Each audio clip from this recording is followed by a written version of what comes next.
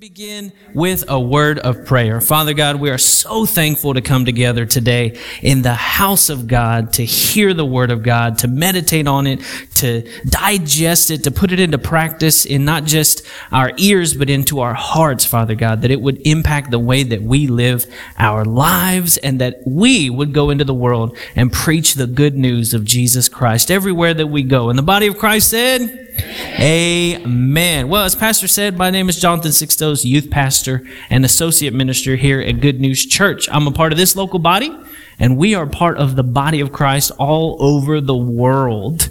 Many Sundays I wake up and I think, man, you know what? The people in Fiji already had church. The people in China already had church. The people in Australia already had church. And that it broadens our horizon to think. Because many times we have kind of a narrow view, like, oh, well, my church. No, church, it's the church. And we together are united. We are powerful. And I'm excited about what we're going to talk about today. We are going to talk today about serving the Lord. But for those of you who do want to hear a little bit more, as far as youth ministry, we have, let me go a couple slides forward. We'll go one more. If you want to hear any of the messages that we have been getting into, because there's no junior Jesus. I love telling the kids that. I heard that from a children's minister who grew up and had a mega church in Oklahoma. Many of you know who Willie George is. And he says, I minister to the little kids because there is no junior Jesus. Because child abuse is rampant in the world today. Because sexual abuse is in the world today. Because the enemy is after us from conception until our reception at the pearly gates. So we need to be on guard. There's no thing that we need to wait and say, oh, well, you need to wait for that. You need to wait for that. They need to know who Jesus is now. And that's why I'm so glad that Pastor has Friends and Family Sunday. The last Sunday of every month, we share a word for everybody. From great-grandparents to great-grandbabies, the Lord has a word for you today. And I am blessed to work with the youth because our theme scripture is, you don't have to put it up, Jeremiah 1, verses 5, 6, 7, and 8. It says, before I formed you in the womb, I knew you, and before you were born, I consecrated you. I appointed you a prophet to the nations. And then I said, Lord God, behold, I don't know how to speak, for I am only a youth. But the Lord said to me, do not say, I'm only a youth. For to all whom I send you, you shall go, and whatever I command you, you shall speak. Do not be afraid of them, for I am with you to deliver you, declares the Lord. And that's the kind of word that your kids are getting in class. If you want to hear any of the video sermons, we did a lot of video sermons during quarantine. Obviously, we adapt. My pastor tells me different bait for different fish. And when we're in person, did a lot of audio recording as well. So you can do that, or you can just go on Spotify and search Good News Church Victoria. So it's up there. And if you want to give online, there's an option, little drop-down box with my name on it. And I'm joking. It's a so, but the messages are up there. They're good. It's the Word of God. So we are excited for today. And I want to share with you a message of encouragement, a message of conviction. I know how Pastor Rosie feels when she says sometimes, Pastor is preaching my message. So if your toes got a little break during tithes and offerings, get ready because I'm about to get to stepping and we're going to get right into where we live. But I want you to start off today by thinking about something. And I've got a slide. If we can go forward 2 slides. I want you to think about this. What does it look like to serve the Lord? Because today we're talking about serving the Lord. In your mind, we all have, God gifted us with an imagination. The Lord, in the beginning of creation, He imagined what was going to happen, and then He gave it life. He said, let there be. And when we teach that in the youth class, I have them hold up their hands. This is before COVID, obviously. And you can feel the air coming out. Let there be. It's called a plosive. And God's imagination formed the universe, and it formed us, and we're made in the image of God, so we also have imagination. I want you in your mind to picture, what does it look like to serve the Lord? I want you to think about it. I want you to hold on to that image, maybe write it down if you're one of those weird people who still uses paper. I'm joking, because all the kids take their notes now digitally. I made my Apple Pencil look like an Apple Pencil, like a pencil, so it can write on my iPad. Because like Pastor Rosie, I'm always on that iPad taking notes. But I want you to remember this. Hold on to it. Just kind of tuck it away. stew on it, if you will. What does it look like to serve the Lord? And that may look different to a lot of us. Some of us might think, well, Brother Jonathan's up there. He's got a tie on. He's preaching the word. He's serving the Lord. But it looks different to many different people. Because we were all made in the image of God, but God is so immeasurable. Almost, I don't want to say unknowable, because we can know him personally in a relationship through Jesus Christ, but indescribable. There was a worship song that came out a while back, and it said, indescribable, uncontainable. That's who you are. And so we say, well, we're made in the image of God. That means each and every one of us can be different. We can be unique and still be made in the image of God. Just like God makes all of us with different fingerprints. Before I got my teaching job, I had to go get my fingerprints, and they had to make sure, that I'm not some kind of crazy person running around with different identities and everything. But just like we all have different fingerprints, we're all made in the image of God. And so what it looks like to serve the Lord is going to look different for each and every one of us. But we all know that we can find the blueprints, we can find the maps here in the Word of God. Any of you guys still use paper maps when you travel? I have a couple times. My mom's a big fan of paper maps because this is her logic. Paper never has to charge a battery, right? Because many of us have been my phone's going, I only got 5%, I got 3%, I got 2%. Hello? Hello? So with a paper map, you know that it's always there. It never needs to be charged. And it's never going to change. Because I've had some Google incidences where it tells me to turn, and I have turned, and I took a wrong turn. But I was just following directions. I am thankful to God that Jesus Christ is the same yesterday, today, and forever. And this map is not going to change. Can I get an amen? Amen. All right, we're all here in person. Amen. Well, I want to talk, first of all, about what it looks like to serve the Lord. And we'll go ahead and turn over to Joshua chapter 5. And I want to read verses 13, 14, and 15 in the ESV. So I've got them up here for you on the screen. And we're going to look at what Joshua, the man who had to follow Moses, no pressure, right? Moses who led the Israelites out of Egypt, Moses who split the Red Sea and brought all the plagues. And then Joshua's like, all right, next man up. Ooh. Well, he's getting ready for battle, and he runs into this guy, and we're going to talk about what he learned about serving the Lord.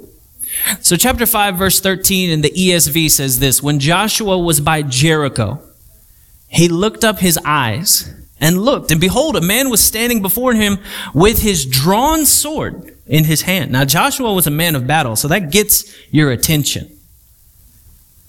And Joshua went to him and said, are you for us or for our adversaries? Joshua approached this man and he said, hey, you've got two options. You're either for me or you're against me. And he said, no. I love that response.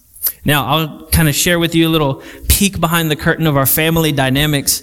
My sister loves to have everything planned out. Those of you who know Sister Joy, she loves planning things, and she likes to have a plan and a backup plan and a backup plan and a backup plan. And that's good. That's God's gift. That's how she serves the Lord. She's like, okay, and if this happens, and if that happens, and if this happens. So she'll often give me a choice. Hey, do you want this or do you want that? And I like to mess with her because, God's gifted me. I'm a little funny, just a little bit. And so she'll say, do you want this or do you want that? And I'll say, yes. We'll carpool sometimes, and we'll be driving home. She goes, well, do you want to go to Subway or you want to go to Sonic? Yes. And she say, oh, okay, well, what color are you going to wear Sunday so we can match? Are you going to wear red or are you going to wear blue? Yes.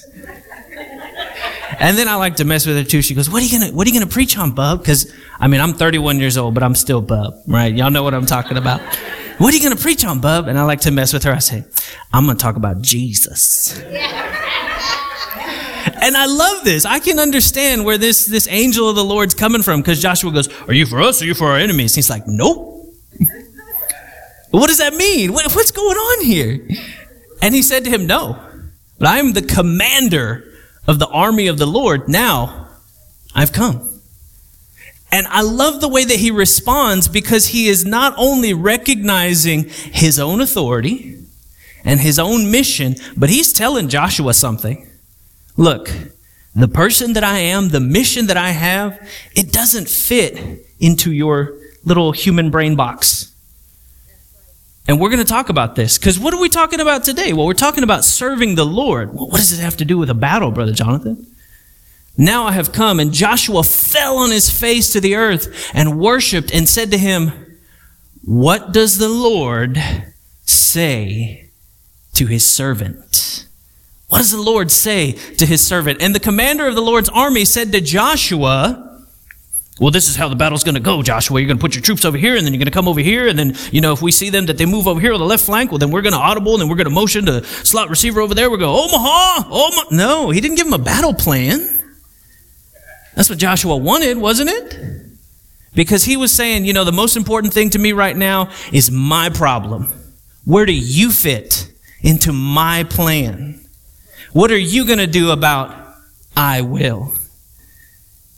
And the commander of the armies of the Lord said, no. Let me tell you what you need to do. Take off your sandals from your feet, for the place where you are standing is holy. And Joshua did so. Joshua did so. Joshua didn't question. He didn't go, wow, welcome. Welcome to earth. I'm Joshua. Okay, let me explain what's going on here. We're God's people, so, you need to pick a side. You're for us, right? You're on our behalf. Here we are in this battle, and you have to choose it. No. Tell you what I want right now. I want obedience. Joshua wanted an ally in the battle, and the Lord wanted obedience. What can we learn about this? Well, in his position, serving the Lord looked like, you don't say, well, God's on my team. I heard a message a while back, and this minister, he said this, God's got your back. And he was referencing the scripture where the Lord goes before you and he bears you up from behind. He fights your battles. But if we have a shallow understanding, like Pastor was warning us a couple weeks ago, so many people like to just cherry pick these scriptures. And they say, well, God's got my back, so I can just charge right ahead. I can text and drive because God's got my back. I can drink and drive because God's got my back.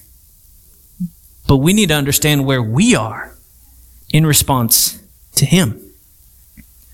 For thousands of years, a lot of people believed that the earth was the center of the universe. Did you guys know that?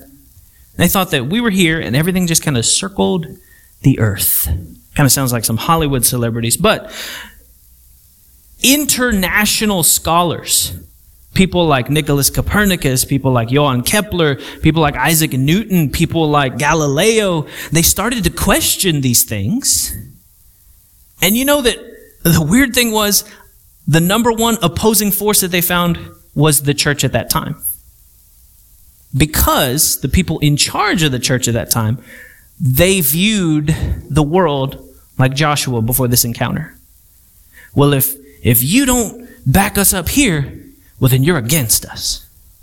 Unfortunately, they obviously never read in the Bible where it talks about how the earth is not the center of the universe. It's in there. David talks about it. Job talks about it. Through the inspiration of the Holy Spirit, like we talked about, that all Scripture is God-breathed from the lungs of God, theopneumos, they understood the world better. And that's what happened here with Joshua. He had an encounter, and God said, the most important thing right now is not your problem. It's your position. And just like Pastor was preaching my message earlier, many times we want to stand up to God, and God says, you need to bow down. You need to kneel down. You need to be obedient. Because guess what? It didn't even matter what Joshua's plan was, because the Lord already had a plan in place. Here's how Jericho's going to fall. you're going to follow instructions. And so Joshua has an encounter with, and he understands, he recognizes it because he learned from Moses. When God says, you do. And that's where the breakthrough comes. What are we talking about today? We're talking about serving the Lord. And so Joshua has this encounter here in chapter 5, and it is going to influence the entire nation. So, spoiler alert, Jericho falls. We're going to fast forward to Joshua 24 and verse 15. It's a favorite scripture, but before we get there, I have a quotation that I'm going to have Michael put up there, and it is from Pastor Rick Dubose, who recently wrote an article for the Bible Engagement Project, and he says this: insurrections, turmoil, and dissent will not ultimately be quelled until Satan has been bound. At that time, loud voices in heaven will say, Revelation 11:15, the kingdom of this world has become the kingdom of our Lord and of his Messiah, and he will reign forever and ever. Any national victory or national failure will pale in comparison until that day when all kingdoms have surrendered to the just and true reign of Christ. And this is the quote that I have here. In response to the angel's third side option, Joshua fell down in reverence. His spiritual eyes were opened to see that place not as a battleground, but as holy ground. And so ends Joshua 5. Joshua recognizes the holiness of the moment before he was able to receive God's directives for how to address Jericho. In these first few moments of 2021, I want to encourage all of us to continue looking towards God's eternal purposes. And he ends saying this: if something isn't advancing his kingdom, then it's too small of a goal. And many of us, as the body of Christ, again, this is a strong word, and it's been heavy for me for the past couple of weeks. As I'm like, ooh, God, you want me to say that? Okay, I'm going to have to say it because we have to be obedient. As the body of Christ, many times we reduce the power of God to you're either for me or against me. We have seen so many people so bitterly divided by saying, well, you can't support that person because abortion or homosexual marriage or this or that. And we've been lied to many times by people running for office who say, well, I support the sanctity of marriage. And, my 8th wife will back that up. Wait a minute. And they say, well, I support the right to life. But then if they're messing around and one of their side pieces had an abortion, they don't want us to know about that. And so we try and reduce the power of God to, well, this person is on God's team. But in reality, we're thinking to ourselves, God's on this person's team. Well, God's with me, so whatever I do, that was the dangerous part Pastor talked about. Well, God's on my team, so my steps are ordered of the Lord. That is a gross misinterpretation. And that's why we have to be careful, because it sounds good. It sounds logical. Well, if God is on my team and this person is my opponent, well, then the transitive property of mathematics says that if A equals B and B equals C, then A equals C. So this person is against God. When maybe, just maybe, we are outside God's will. Makes me think of that Disney movie with the lions and the little boy's like, oh, I'm going to be a king. I want to be brave like you. And the big, strong lion says, being brave doesn't mean you go looking for trouble. And where does he get in trouble? He gets in trouble because his dad tells him, you must never go there, Simba. And what does he do? Oh, you mean here? You mean I'm not supposed over there? Oh, well, I'm going to go into the middle of Walmart and hug everybody and kiss everybody on the cheek, but I'm not worried about Corona because God's got my back. We have to use wisdom, church. You see what I'm saying? Or we pick a fight with someone, and then when they oppose us, we say, well, you must be a bit against God then, because God's got my back. But if we're the ones acting out of the flesh, if we're acting out of our reaction, or we heard one piece of information and then we want to go on a crusade and we say, well, you're either on my team or the other team. But what does it look like to serve the Lord? It's obedience. And many times what he wants us to do is not what we will ourselves to do. So Joshua could have said, well, yeah, you're the commander of the armies of the angels, but I'm the commander here. You know, who outranks who? But he recognized in that moment what it looks like to serve the Lord. And he said, you know what? Serving the Lord for me right now doesn't look like having an amazing battle plan and the best armor and the latest weapons. What it looks like is worship. It's obedience. God uses the foolish things of this world to confound the wise. And since Joshua got that on the inside, the entire nation was able to prosper. So let's fast forward to Joshua chapter 24, and we're going to read what God expects from us as servants. So stay with me. We're going to go through quite a bit of text here, but we are going to pick this thing apart like so much rotisserie chicken. It's going to be good. It's going to be real good. All right, so Joshua chapter 24, verse 1, Joshua gathered all the tribes of Israel to Shechem, and some of the elders, the heads, the judges, and the officers of Israel. And they presented themselves before God. And Joshua said to all the people, thus says the Lord, the God of Israel, long ago, your fathers lived beyond the Euphrates, Terah, the father of Abraham and of Nahor, and they served other gods. Then I took your father Abraham from beyond the river and led him through the land of Canaan, and made his offspring many. I gave him Isaac. That's a promise. I want you to remember that. I gave him Isaac. Remember that. Next slide. And to Isaac, I gave Jacob and Esau, and I gave Esau the hill country of Seir to possess. But Jacob and his children went down to Egypt, and I sent Moses and Aaron, and I plagued Egypt with what I did in the midst of it, and afterward I brought you out. I want you to remember that. I brought you out.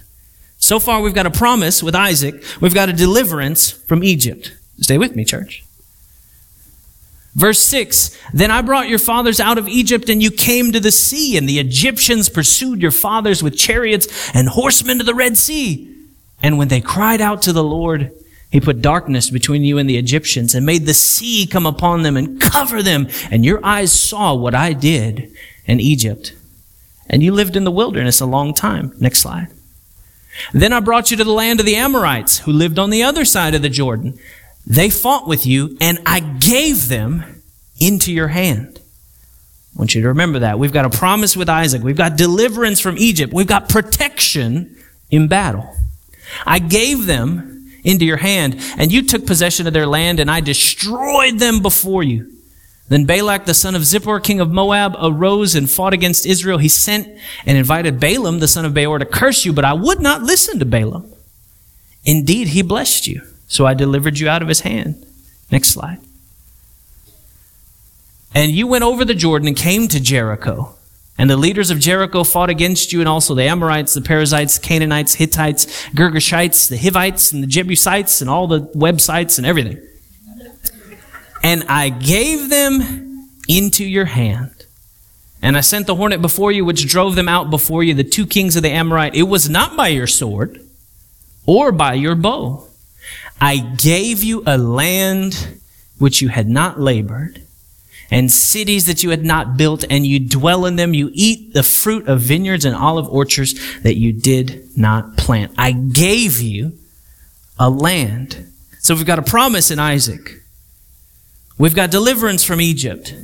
We've got protection in battle. We've got a destination. And then he gives them a choice. Now, therefore, fear the Lord and serve him in sincerity and in faithfulness. Put away the gods of your fathers, served beyond the river and in Egypt, and serve the Lord. In verse 15, everybody's got Joshua 24:15 on their pillows, on their curtains, on their little crosses they hang on the wall, and they frame it up in their house. But they only put the second half. Imagine walking into a house and you have a plaque and it says this: if it is evil in your eyes to serve the Lord. It just doesn't have the same ring to it, you know. As for me and my house. But that's not how it starts. It says, if it is evil in your eyes. There it is, Pastor. Black and white. You want to talk about a choice. If it is evil in your eyes to serve the Lord, choose this day whom you will serve. What are we talking about today? We're talking about serving the Lord. Whether the gods your fathers served in the region beyond the river or the gods of the Amorites in whose land you dwell. But as for me and my house, we will serve the Lord. Wow. And he presents this choice. You want to talk about like an open book test. He gives them all of what God has done for them already. The historical review, and then he gives them the answer before he gives them the question. Serve the Lord with all sincerity. Now, choose you this day who you're going to serve. If it's evil to you, if you think, well, God just doesn't want me to have fun. Well, I don't know. In my biblical theology, I reached a different conclusion in my one version of the Bible. You know, I read the Passion Translation that came out last year. But they don't want to go back to the Vulgate and the Septuagint and the original Hebrew and the Greek translations of the New Testament and see what the word means. What does the word mean? Because everyone says, well, this is what the Bible says. There's actually a politician who went on record saying, if English is good enough for Jesus Christ, it's good enough for Texas school children. Jesus didn't show up in England in the 1500s and talk to King James, okay? He spoke the language of the time. It was translated, and that's why we read these different translations. We understand. Get you a good commentary. I've got a Bible where it's like 3/4 Bible and then 1/4 notes. I love the notes. I'm such a nerd. But it helps me understand. If you have multiple sources, you cannot be deceived. Jesus said in these last days, people are going to say, fake news. He's over there. I saw him over here. Jesus is here. This is what's happening. Don't be deceived. If you think it's evil to serve God, you make your choice. You take your children. And Pastor just told us where you're choosing to go. But as for me and my house, over 40 years ago, Pastor Ruben made that declaration for Good News Church. The house of God. You know Psalms 133 where it says, I was glad when they said unto me, let us go into the house of the Lord. Well, Pastor's in charge of this house. Have you guys seen those commercials with that quarterback from the Cleveland Browns? And he's like taking care of the stadium. You know, he's picking up the trash in the bleachers. He's like, come on, Dave, if we all do it, we can finish. Or he's trying to find the smoke detectors. Beep. And it's like a home insurance commercial. It's like, it's your house. Protect it with whoever, wherever. But they have the quarterback there because it's like his house, right? And so Pastor Ruben is over this house. Right? You know how you have those friends where you go to their house and you take off your shoes and you walk quietly, you close the door and you spray the little spray when you go to the restroom. But then you have those other friends where you walk in and you're like, hey, miss, whatever. And you go to the fridge and you pull something out. You put your feet up on the couch. Oh, what are y'all watching? So we have rules in this house. We bring our best to this house. Because Pastor has decided, according to this, we're going to serve the Lord. We're not going to go looking for a fight and say, well, God's got my back. We're going to say, God, where do you want me and when do you want me there? We need to be obedient. As for me and my house, we will serve the Lord. So he gives them this choice. Let's go to the next slide. After he gives them the exploits. And I'm going to go a little rapid fire here like Pastor Rosie does sometimes and give you these scriptures. You don't have to go there, but you need to write them down. Am I right, Pastor? That's right. So you don't think, well, I just picked one scripture. No, there are scriptures upon scriptures upon scriptures. So God gave Isaac to Abraham. He's got a promise. Well, we've also got a promise. In Galatians chapter 3 and verse 29, it says, and if you are Christ, then you are Abraham's offspring, heirs according to the promise. See, everything that Joshua gave to the nation of Israel, we are experiencing today in the body of Christ. Now, I'm not some New Age substitutionary rogue theologian saying that the church is Israel. No, I know my place. We are grafted in. Okay? So Galatians 3:29, if you are Christ, then you are Abraham's offspring. We're going to find out that all of these things that God did for the nation of Israel in the Old Testament, He has performed through Christ for us in the New Testament. If it ain't broke, don't fix it. God brought Israel out of Egypt. Well, in Galatians 3:13, it says, Christ hath redeemed us from the curse of the law by becoming a curse for us. For it is written, cursed is everyone who hanged on a tree. And so it's so interesting that through the curses and the plagues, God delivered the nation of Israel. Because the plagues weren't meant for us. The wrath of God wasn't meant for us. Hell was not meant for us. There is a way of escape. There's deliverance. But many of us want to wait.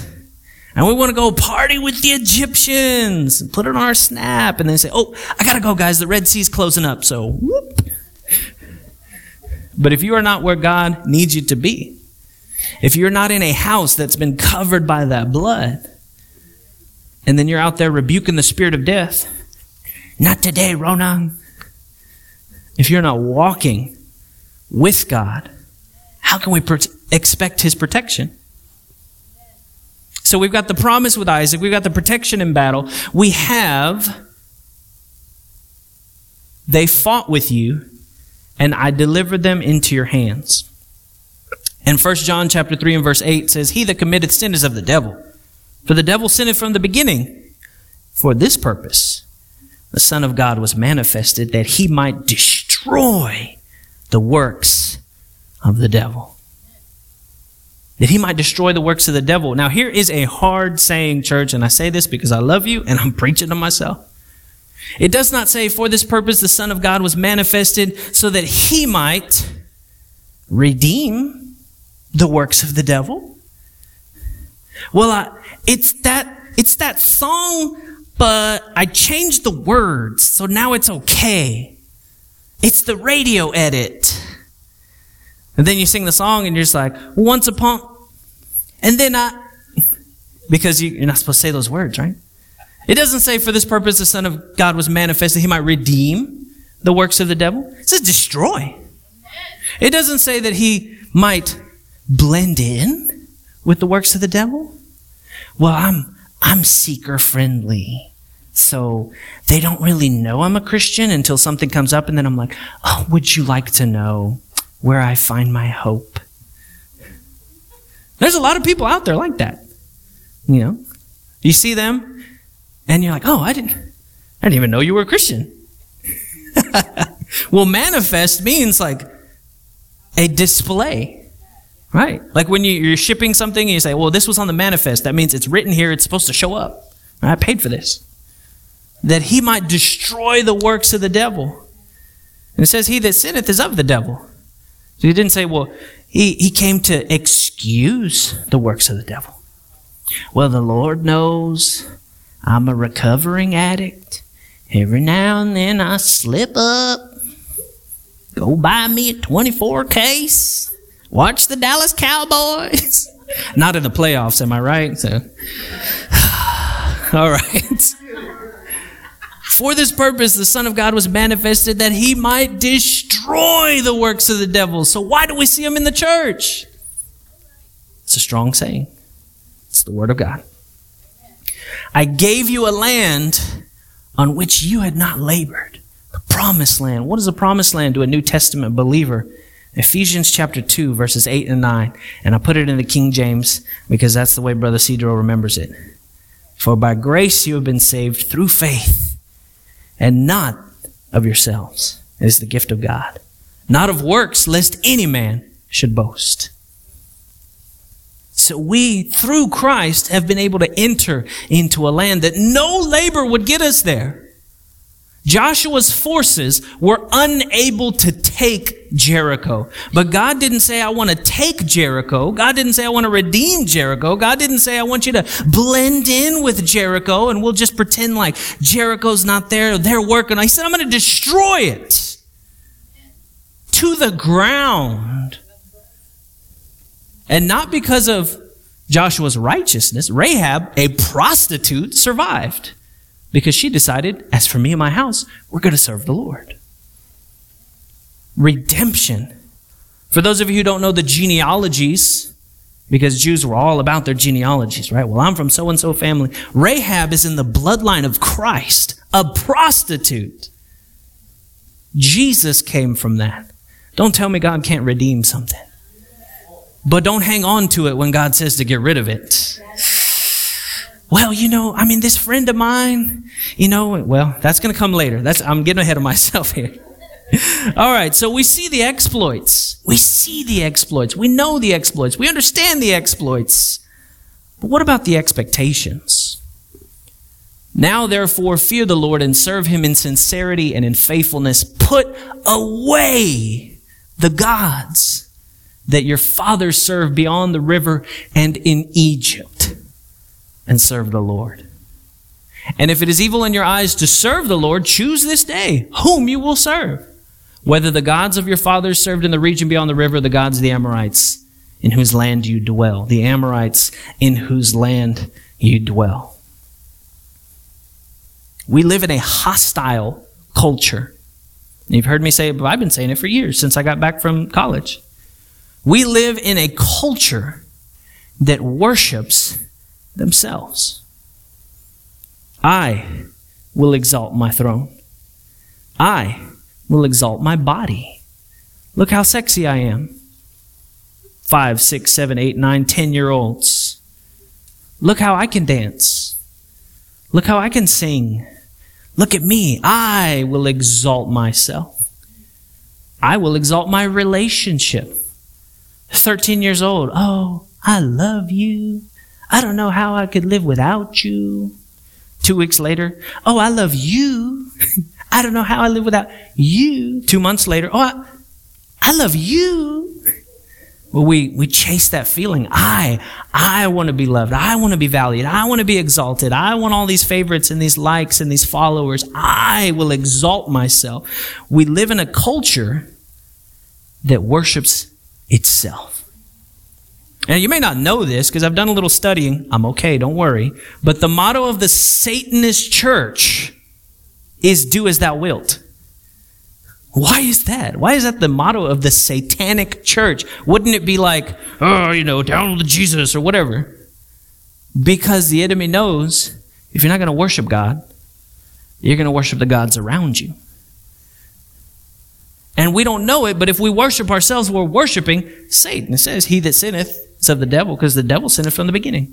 We say, I will exalt myself above. You think of all the sitcoms, all of the television shows, anything that is media given to our children, what are they saying in this day and hour? Your parents are stupid. The establishment is wrong. You know what's best. Tolerate everyone. Whatever feels good, do it. Those are the gods of the Amorites. And a lot of us are being held back from the promised land. Well, Brother Jonathan, why is this going on in my family? Brother Jonathan, why is this happening in my household? I thought that as for me and my house, we were going to serve the Lord. What has happened? We did not put away. We did not allow the Son of Man to destroy. We hung on to something. A little bit of cancer in the body is cancer in the body. I went to get a loaf of bread the other day, and there was a couple of green and blue spots on some bread. Threw away the whole loaf. Didn't cut around it and say, oh, okay, this.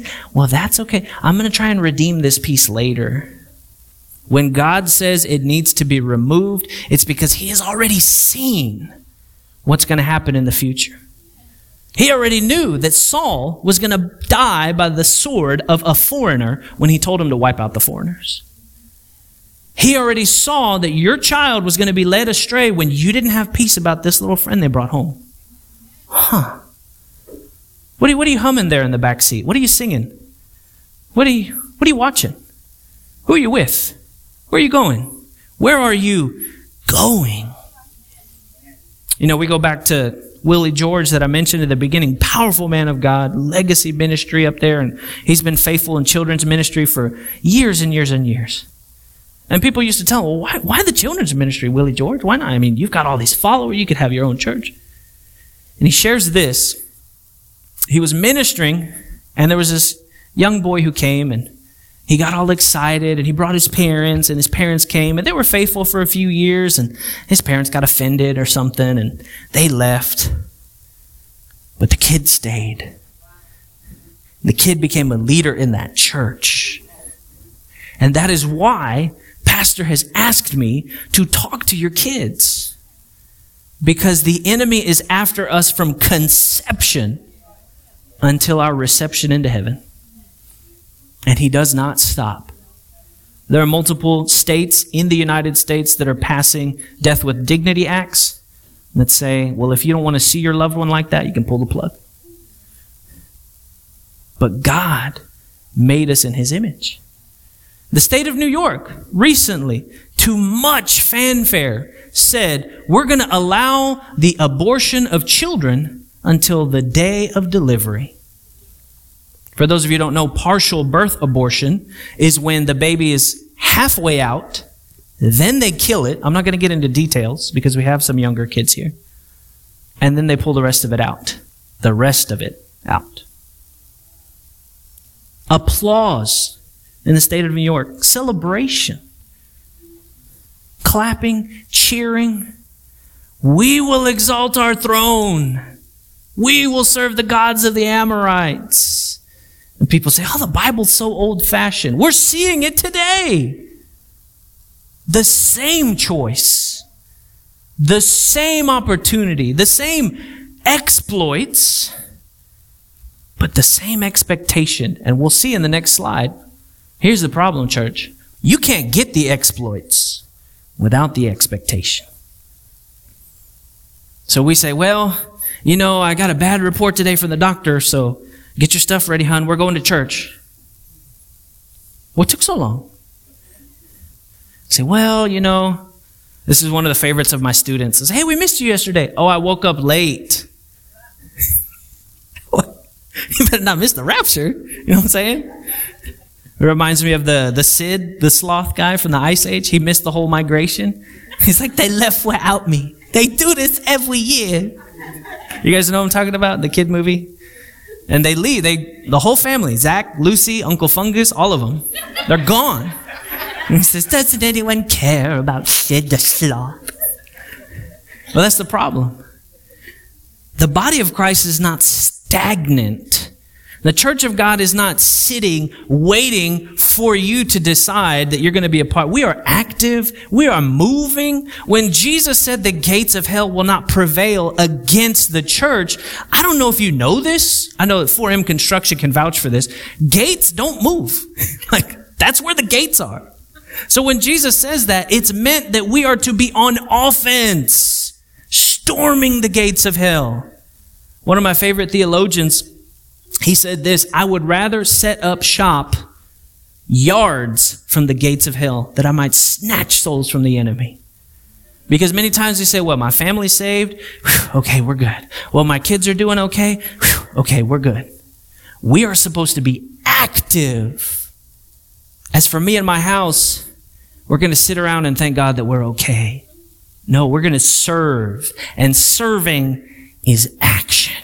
So we're going to examine what serving the Lord looks like at each stage of life. We'll start with children. And I want you to get these scriptures. Ephesians 6:1 says, children, obey your parents in the Lord, for this is right. Honor your father and mother. This is the first commandment with a promise. Children, obey your parents in the Lord. In the Lord. I'm saying this to the young people. If your parents aren't teaching you the things of the Lord, don't follow that path. Now, does that mean, Billy, throw out the trash? I'm not going to throw out the trash because you're not a Christian. No.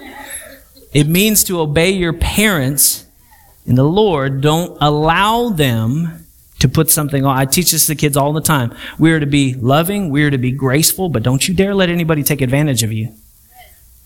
You don't let them lead you where you know you're not supposed to go. No, I don't like that. No, that's not right. It touched my heart when I heard Michelle share a story about when Vince made a stand at school and said, no, I'm not about this. It's not right. And I'm not going to go along with it. Even when he knew people who were okay with that. People said they loved Jesus and they were okay with that. But Vince in his heart, he said, no, I'm not about that. And if you know anything about Vince, he's not easily moved. Right? That's what the coaches all across the state of Texas voted, right? He's not easily moved, right? So our children need to obey their parents in the Lord. And I put this, guys, they're in children's church. They can't hear me. This is for you, okay? This is for you parents. So children, obey your parents in the Lord. If they're to obey you in the Lord, then you are to lead them in the Lord. It's right there. Honor your father and mother. So what do they honor? Well, it's very hard to honor someone who's not honorable. So we need to be people of honor, because the Bible says give honor where honor is due. So if a kid says, well, can't really honor my dad because he's a drunkard and, he's teaching me this and he's teaching me that. Well, we need to use discernment for the kids to say, well, I'm going to obey in chores. I'm going to obey in schoolwork, but I'm not going to adopt that lifestyle. I'm not going to accept that generational curse. I'm not going to allow people to take advantage of me, because too many people twist Scripture to take advantage. Well, you better this and you better that because, the Lord this and the Lord that. Children, obey your parents in the Lord. So we as parents, we need to teach our children who the Lord is. It's so strange to see kids who have no idea who Christ is. The generation before mine, mostly God-fearing. The generation before that, mostly saved, supported Judeo-Christian worldview and all that stuff. People knew when they were doing wrong. But now, it's not a question of, am I doing wrong? It's a question of, who told you that was wrong? What's wrong with this? Who are you to tell me what I do? Well, that's speak your truth. Jesus didn't say speak your truth. He said, I am the way, the truth, and the life. So now we got people saying, well, I'm going to let my child choose their gender when they grow up. That'll be their truth. Well, I'm this and I'm that. And everyone's confused because no one wants to know the truth. Everyone's offended. Well, you can do what you want to do, but I'm not okay with it. And they just keep steamrolling, keep moving. We knew this was coming years ago. 2014, they were fighting marriage. And we knew if marriage goes, gender's next.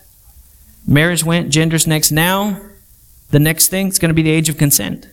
Already in New Zealand, trying to lower the age of sexual consent to 14. So that an adult, not leading their children in the Lord, can say, I want you, I should have you, let's change the law so that I can. Yeah, and we're shocked now, right? Just like 5 years ago, we were shocked about marriage. But now it's here. Now it's coming. And if we are not serving the Lord, if we are not active, if we are not protecting our children, then the enemy doesn't even have to battle us. Because what Willie George said when he told that testimony about the child, he says, they left the church, but I got their kid. And he had him for the kingdom of God. He had them to where that kid raised their family in the house of God, living for the Lord, but in the same way. The enemy is like, okay, you're old, you're saved, whatever. 20, 30 years, you're out of here. But I can get your kid. And I can get their kid. And I can just slide in a little friend, little boyfriend, little girlfriend, little sports team, little coach. Because a lot of people are spending more time with the team than they are with the home team. A lot of people spending more time with the teachers than they are with the parents. A lot of people spending more time with the friends than they are with Jesus. And that's dangerous. I'm not trying to scare you. I'm simply announcing to you what I see in the hallways, in the classrooms, in our culture. It's hard saying. It's the Word of God. So let's talk to the young people. The youth. Our theme scripture, Jeremiah chapter 1, verses 7 and 8 says, do not say, I am only a youth. We have this misconception that you don't speak for Jesus until you're an adult, right?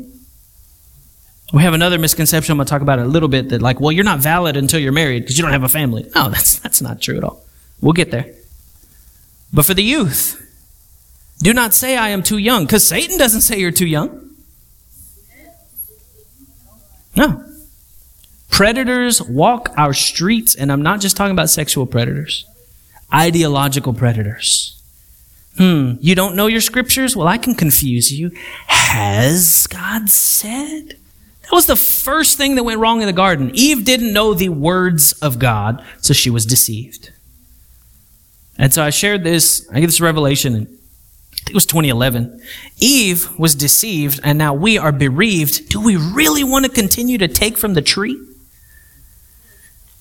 We allow Satan to influence our children because we don't give them the Word of God. The Bible doesn't say teach your children to pray. It says pray with your children. It doesn't say, put on a VeggieTales for them. No, you teach them the Bible stories. It doesn't say, oh, well, let's go to pastor and have him pray. No, you pray for your family. As for me and my house, we will serve the Lord. If we're not showing our youth, they are getting shown some other things. Some of our youth have told me, can we pray for this person at school? Because they're dealing with this. At that age, they're dealing with these things. Like I said at the beginning, there is no junior Jesus. It's a powerful Jesus who gives us victory over a full-grown devil. We have to be prepared. As for me and my house, what are we talking about today? Serving the Lord. So for you young people, I challenge you, do not say I'm only a youth, for to all whom I send you, you shall go, and whatever I command you, you shall speak. He doesn't say will speak. Shall is an imperative. It's a directive. It's a command. We shouldn't have youth who are afraid to pray for someone else. Kids are only supposed to be nervous around strangers. So whenever we ask them to pray, it should be familiar. We shouldn't have youth who are uncomfortable praising the Lord. Kids are only nervous around strangers. What's so strange about the presence of God? What's so strange about knowing a praise song, a worship song? Why is it that Sister Ruthie can sing that song and the older people can sing it, but then we leave, someone turns on the radio and the younger people can sing it? What's going on here? 2 different textbooks. I can tell when a kid's been doing the homework. And I'm not talking about my day job. It's a hard saying, but it's the Word of God. So youth, it is now your responsibility. You clothe yourself. You feed yourself. You are learning on your own behalf, especially with the remote schedule that we've had off and on this year. So don't tell me that you can't learn the Word of God for yourself.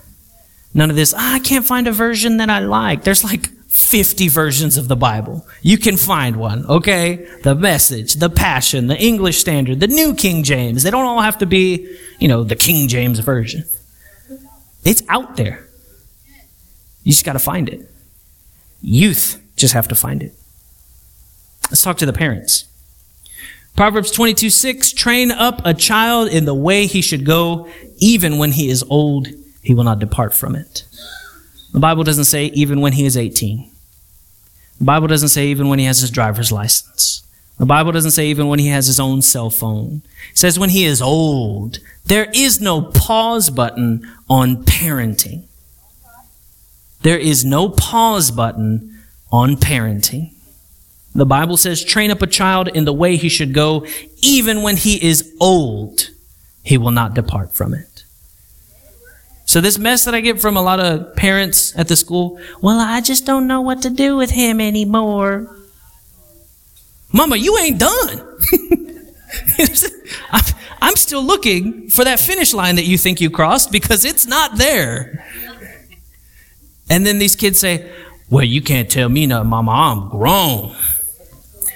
By the way, my phone, did you pay the bill? Because my phone's not. Can't tell me what to do, Mama. I'm grown. By the way, me and the boys are going to hang out. So you got some gas money? You got some money for some snacks? Because I'm going to hang out with the boys. Yeah. The Bible does not have a pause button on parenting. And that's not just to the parents. Because like I said earlier, a lot of times people feel like, well, if I'm not married, I don't matter to the church. Because they're just about like, well, parents teach your kids and parents teach your kids. What about the people who don't have kids yet? Well, they're not children anymore, but they're dealing with these things in the world. What are we going to do with them? Are they not responsible anymore? Well, I could just kind of kick back and go to church whenever I want. And then, when I get married, I'll bring my kid. We'll dedicate that. And we'll bring the kid to church. There is no pause button on parenting. And there's nothing that says here that you are disqualified if you're not a parent. So for all of you in the church and the body of Christ who think, I'm not valuable until I get married, you are supposed to be active, serving the Lord. We are on a mission, and not a single one of us lacks value. As for me and my house, are you part of the Good News Church? Well, then you're part of this house, and you've got a job to do. Thank you. Amen. So to train up a child in the way he should go, even when he's old, he will not depart from it.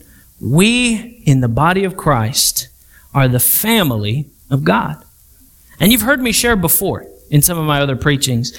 On my maternal side, I didn't have a relationship with my grandfather at all. Maybe saw him 2-3 times in my whole life. No support, no discipleship, no generational wisdom passed down. But here in the body of Christ, I shared Brother Cedro's favorite scripture earlier because he's told it to me. He shared with me the story of his salvation. The other day we went out to eat together and he was telling me his journey through college. And I relished that as an educator, hearing how God opened doors for him to get college education. And we're not blood related. There's no 23andMe test that I spit in and it came back and said, oh, you got some Samudio in you there somewhere. No. For those of you who don't remember, when pastors were involved in that horrible accident, I was spending the night at Brother Millian and Sister Minga's house. And I got a text, and we got together, and we prayed. And I'm going to remember that night. And I'm going to tell my children about that night, and my grandchildren about that night, and other children who don't have a grandfather about that night. Because the men of God at this church have stepped in where I needed them. And so those of you, whatever age you are needed. You think, well, I don't have a kid, but somebody's watching you.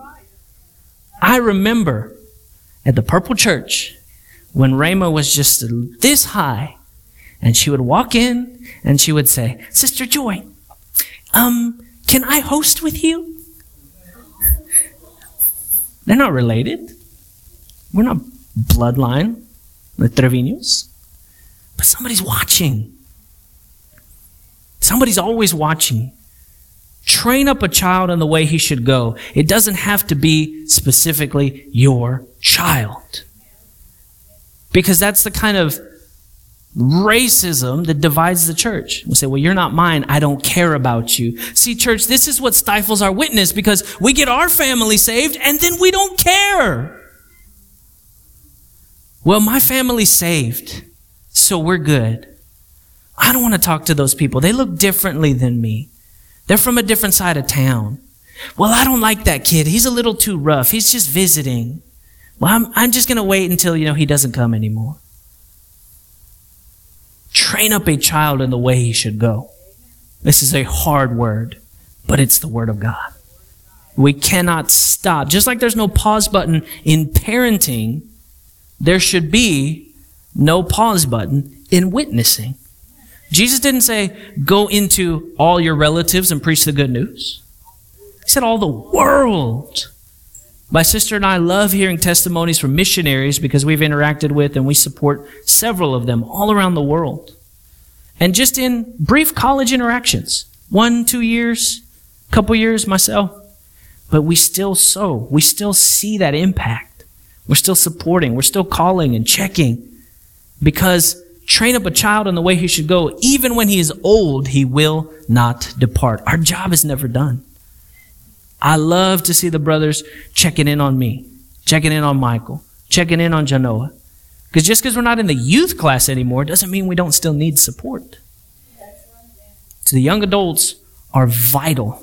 Not just because, well, we need the young adults to stay in the church because when they get married, they're going to have babies and our church will get bigger. That should not be our mindset. It should be, well, the young adults are vital because they're going to bring in their friends and the youth are going to bring in their friends and we're going to bring in families.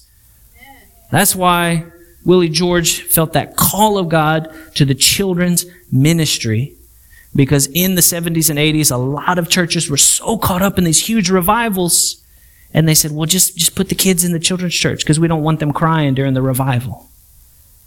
But God said, you are going to minister to the children. That's what my mama taught me. All of the Gospel Bill shows, the puppets and, the cutouts and the foam and the glitter. Oh, Lord, the glitter. We probably still have glitter in our house from Lone Tree. You know what I'm saying? It lingers. Like the glory lingers, glitter lingers. It gets everywhere. So we've got our children, we got our youth, we got our parents. Let's talk to our grandparents. I love this scripture. Joshua 4, verses 21 through 24. And one of the last times that I ministered on a Sunday, it was about the memorial stones. The nation of Israel crossed over the Jordan, and he said, let's remember what God did here. So verse 21, he said to the people of Israel, when your children ask their fathers in times to come, what do these stones mean? Then you shall let your children know Israel passed over this Jordan on dry ground.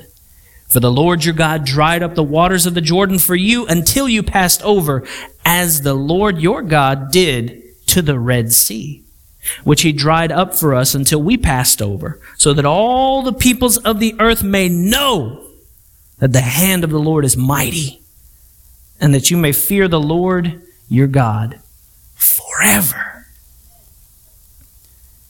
I want you, to remember this scripture. I want you to recognize the importance of older generations. Because just like I said, the media that we're producing now, it's all about the young people. It's all about people in the prime of their life. Let me get surgery so I don't look old. Let me use all of these things so I'm still young and attractive and desirable. Let me dress up my own little golden calf because I am an idol. But the older generation is still valuable. Still have a job to do. It's not just one of the. I was talking with my students about this because there was a trending phrase right before Corona hit, and it went like this: "Okay, boomer," and it meant it's like this comeback, this ridicule, saying, "Well, you are of the baby boomer generation, so anything you have to say doesn't matter." Literally, that's what it means. Okay, boomer, like you're not with the times. You probably think men should marry women. What's wrong with you? You probably think boys are boys and girls are girls. You probably think that a husband should be married to one person and not just fool around with everybody. And I'm not up here talking to you about politics. I'm up here talking to you about truth. And a lot of people say, well, that's your truth. I speak my truth. Yes, queen. And they say, okay, boomer. Like the older generation doesn't matter. The older generation's the problem. The older generation's keeping us down, man. We got to stick it to the man. It's been going on for decades, right? Happened in the 60s after the war. Happened in the 70s, disco. Happened in the 80s, sexual revolution. Oh, by the way, AIDS epidemic.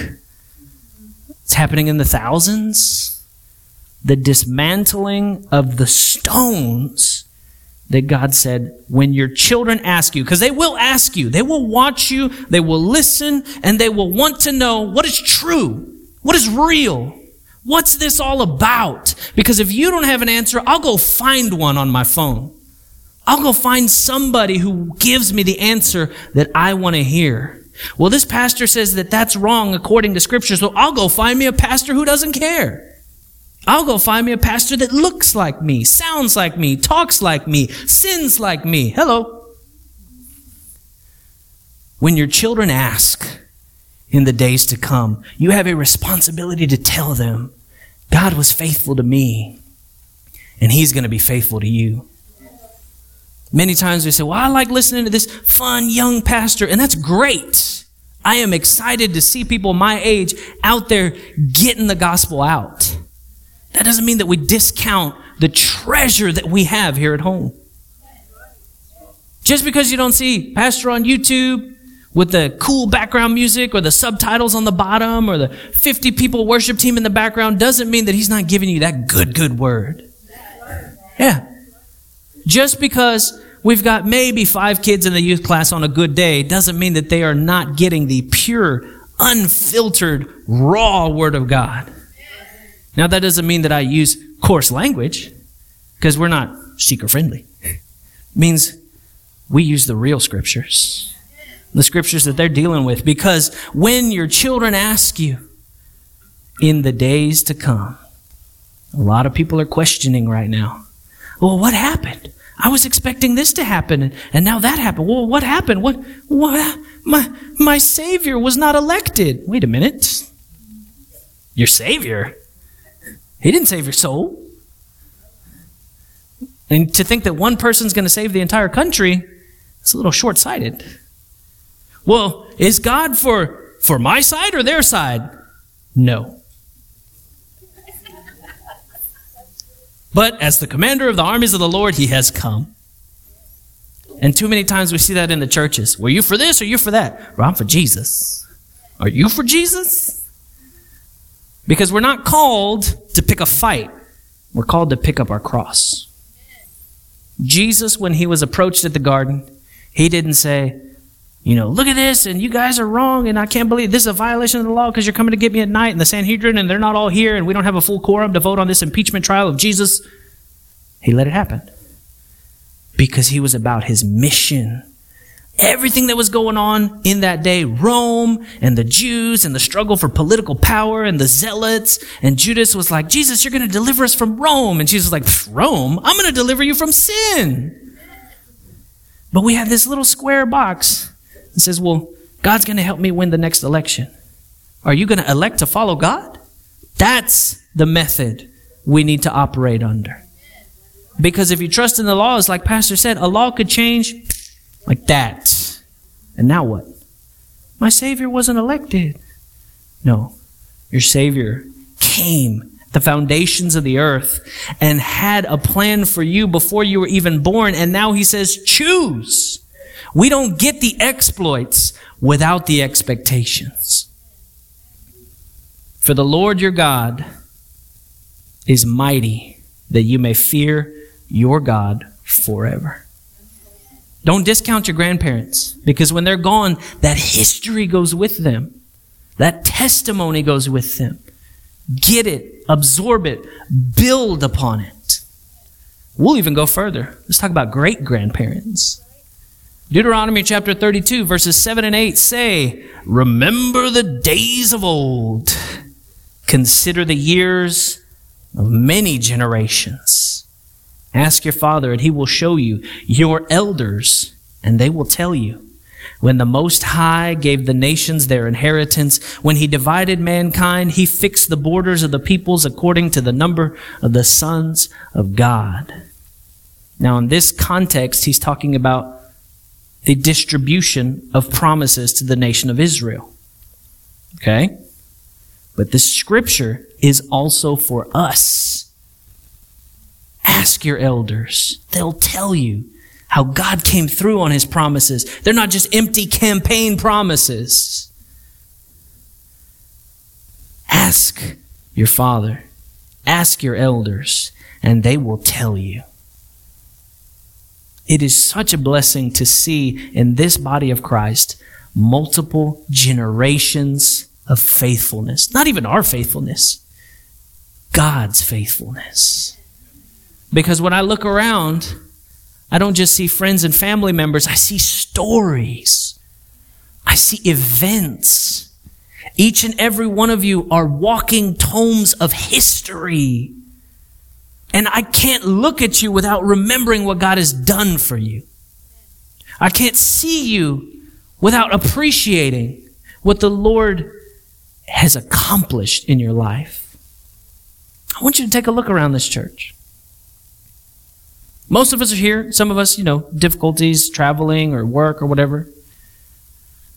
But I want you to think, everyone in here has a testimony. Somehow, some way that the Lord has moved in their life. We've seen it. From the pastors, from our first converts, all the way down to our youth visitors. God is moving in each and every one of our lives. And we can't forget that. We shouldn't cast it aside.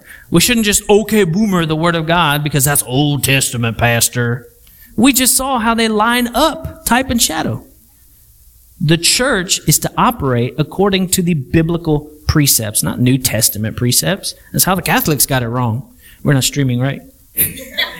Okay. Yeah. All this New Testament stuff, and let's try that. Well, let's just let people pay for their sins, and, here's $5. Let's forget about that one. That's not how it works.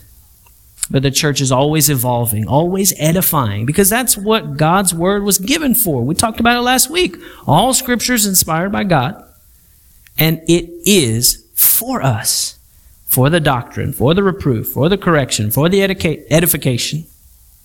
So we have all of these Scriptures that I want you to really stew on for this week. Because like Pastor's been saying, and it has been building, y'all. It's been building in our country with this unrest and this nationwide anxiety, and the kids feel it. I had a student walk up to me the other day. Mr. Sixtus, do you think we're going to go to a civil war? 15 years old. Scared that his nation that's supposed to protect him might start fighting itself. And we have people who say, well, I don't have to worry about that. I'll just entertain myself into oblivion. The old pagan motto, eat and drink, for tomorrow we die. It's actually referenced in the New Testament. Paul says, that's what the unbelievers say. Eat and drink, for tomorrow we die. He literally says, if Christ didn't raise from the dead, that should be our motto. Paul says that in the Bible. But because we have these memorial stones, because we have this undeniable proof of an immeasurable God, look at your fingerprints. It's not chance. It's creation. God imagined you with your quirks, your blemishes. Oh, Brother Jonathan, don't talk about my blemishes. There's a reason it's called Cover Girl. Right? God imagined you just the way you are. And the problem is that we want to surrender ourselves to the world just the way they want us. Well, I only like you like this, and if not, then you're no good. I only like you when you're athletic. You're only as good as your sports team. I only like you when you're attractive. You're only as good as your boyfriend. I only like you when you are wealthy. You're only as good as your money. I only like you when you agree with me. You're only as good as your last vote. This is the world that we live in. But it is not the way that we operate, because as for me and my house, we will serve the Lord. And Joshua, in the next chapter 3, because Joshua had an encounter with the angel, the armies of the Lord. He's getting ready to go to Jericho. And before they crossed over that river, God told him, I'm going to do a miracle. Before they crossed the Jordan River, the chapter before, I'm sorry. So before they cross the Jordan River, God tells Joshua, here's your responsibility. I'm about to do something great, but first, I need you to do something. Just like before the Battle of Jericho, when he said, are you for us or for our enemies? And the angel said, I need you to do something first. Here's what he told the nation of Israel. He said, Joshua said to the people, consecrate yourselves, for tomorrow the Lord will do wonders among you. Church, I'm here to tell you that tomorrow is today. The Lord has placed this message upon my heart. Pastor has allowed me this platform. It's a holy place. It's not a place for just messing around. This is the altar. This is not the meeting room. This is not a rental. This is not a waste of time until we get where we want to go. The Lord is ministering to our hearts here at the Calhoun County YMCA. Stop waiting for God to do something when we get our building. It's a hard saying.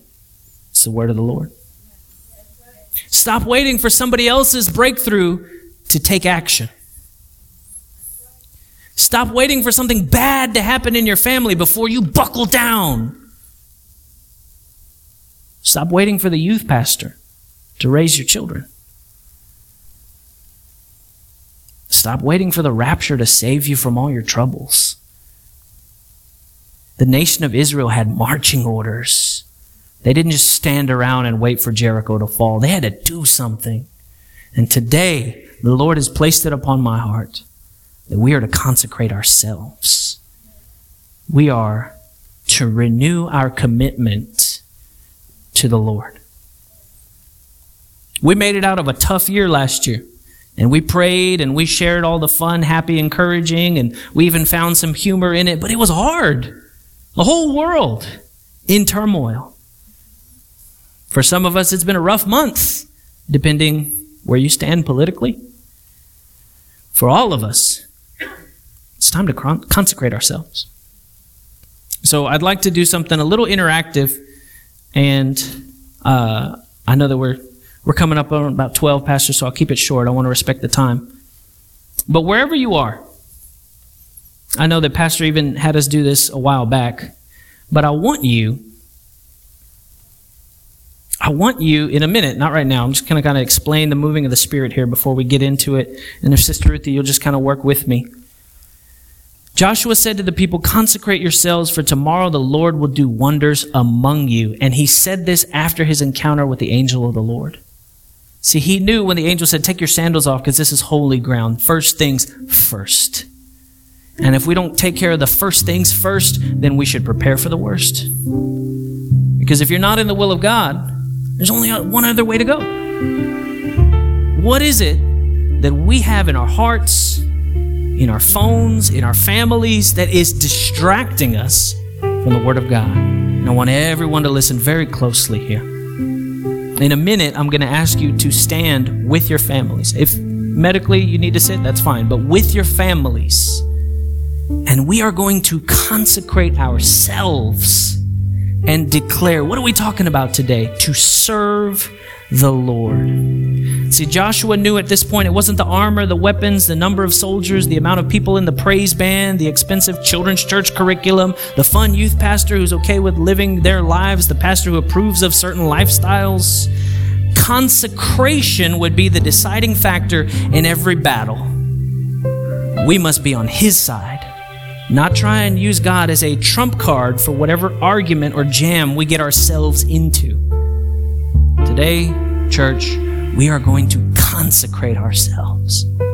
And it's been building. It's been messages that you've heard all year long from our pastors. I'm not up here to give you this word on my behalf. I believe and have the support of my pastors that this is the word of the Lord, backed by Scripture, inspired by God. My final slide here, serving the Lord means obedience in every area of our lives, authentic repentance, and generational discipleship. Some of you, serving the Lord means you're an able-bodied person and you needed to talk to the elder about being an usher. Some of you, serving the Lord means you have a wonderful singing voice. And if you know how to flow with the Holy Spirit, then you need to talk to Sister Ruthie about praise and worship. Some of you, your gifting is warmth and welcoming. You need to talk to Pastor Terry about being a host. Some of you, you need to pray and say, God, where can I serve you? Don't wait until you hop on a plane and leave the country. Look in your own house. As for me and my house, we will serve the Lord. Some of you need to call up Pastor Terry and say, I can get on that lawn mowing list for pastors. Some of you say, I can get on that partners pledged list for Pastor Rosie. What do we need? What does the house need? What does the body need? Not just putting up tables and chairs, but lifting each other up. Some of you can help in the children's church. We'd love to hear testimonies, guest speakers in the youth class, guests on the podcast. Seek God for yourselves. The first week of this year, I challenged the youth class. Listen, what is God telling you for this year? And understandably, a lot of them came back a little nervous. They're like, I don't know exactly. I don't hear the audible voice of God. That's fine. We're training them. We're training them to listen. We're training them to obey. This week, we just finished a 4-week series about giving God time.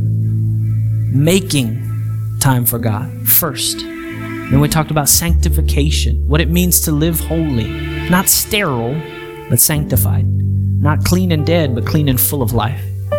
And we talked about procrastination, how we think procrastination is I'll make that choice later, but procrastination means I'm choosing now that it's not important. Things that our kids need to know about. And last week we talked about spiritual discipline.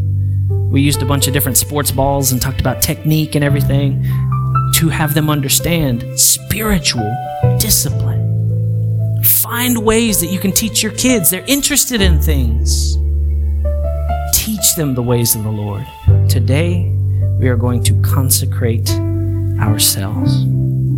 At this time, I'd like you to find your family, wherever they are in the auditorium, if you're with them, and we're going to pray. We're going to pray together for our families. We are going to declare, we are going to proclaim, we are going to consecrate. And I want you also, as you gather, keep in mind family members who need to be here. We're going to claim them too. People who should be a part of this family.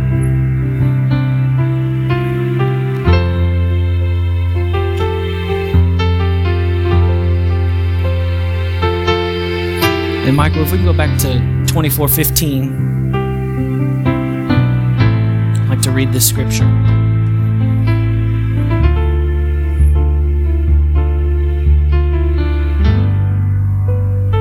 Joshua 24:15.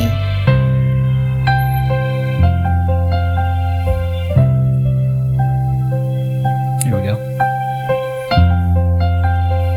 I want you to see this.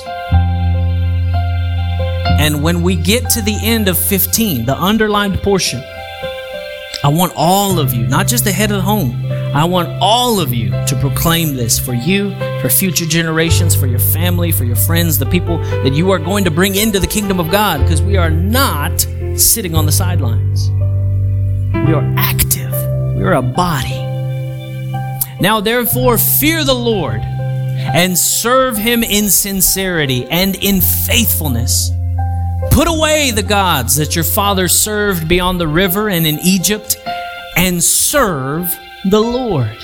And if it is evil in your eyes to serve the Lord, choose this day whom you will serve.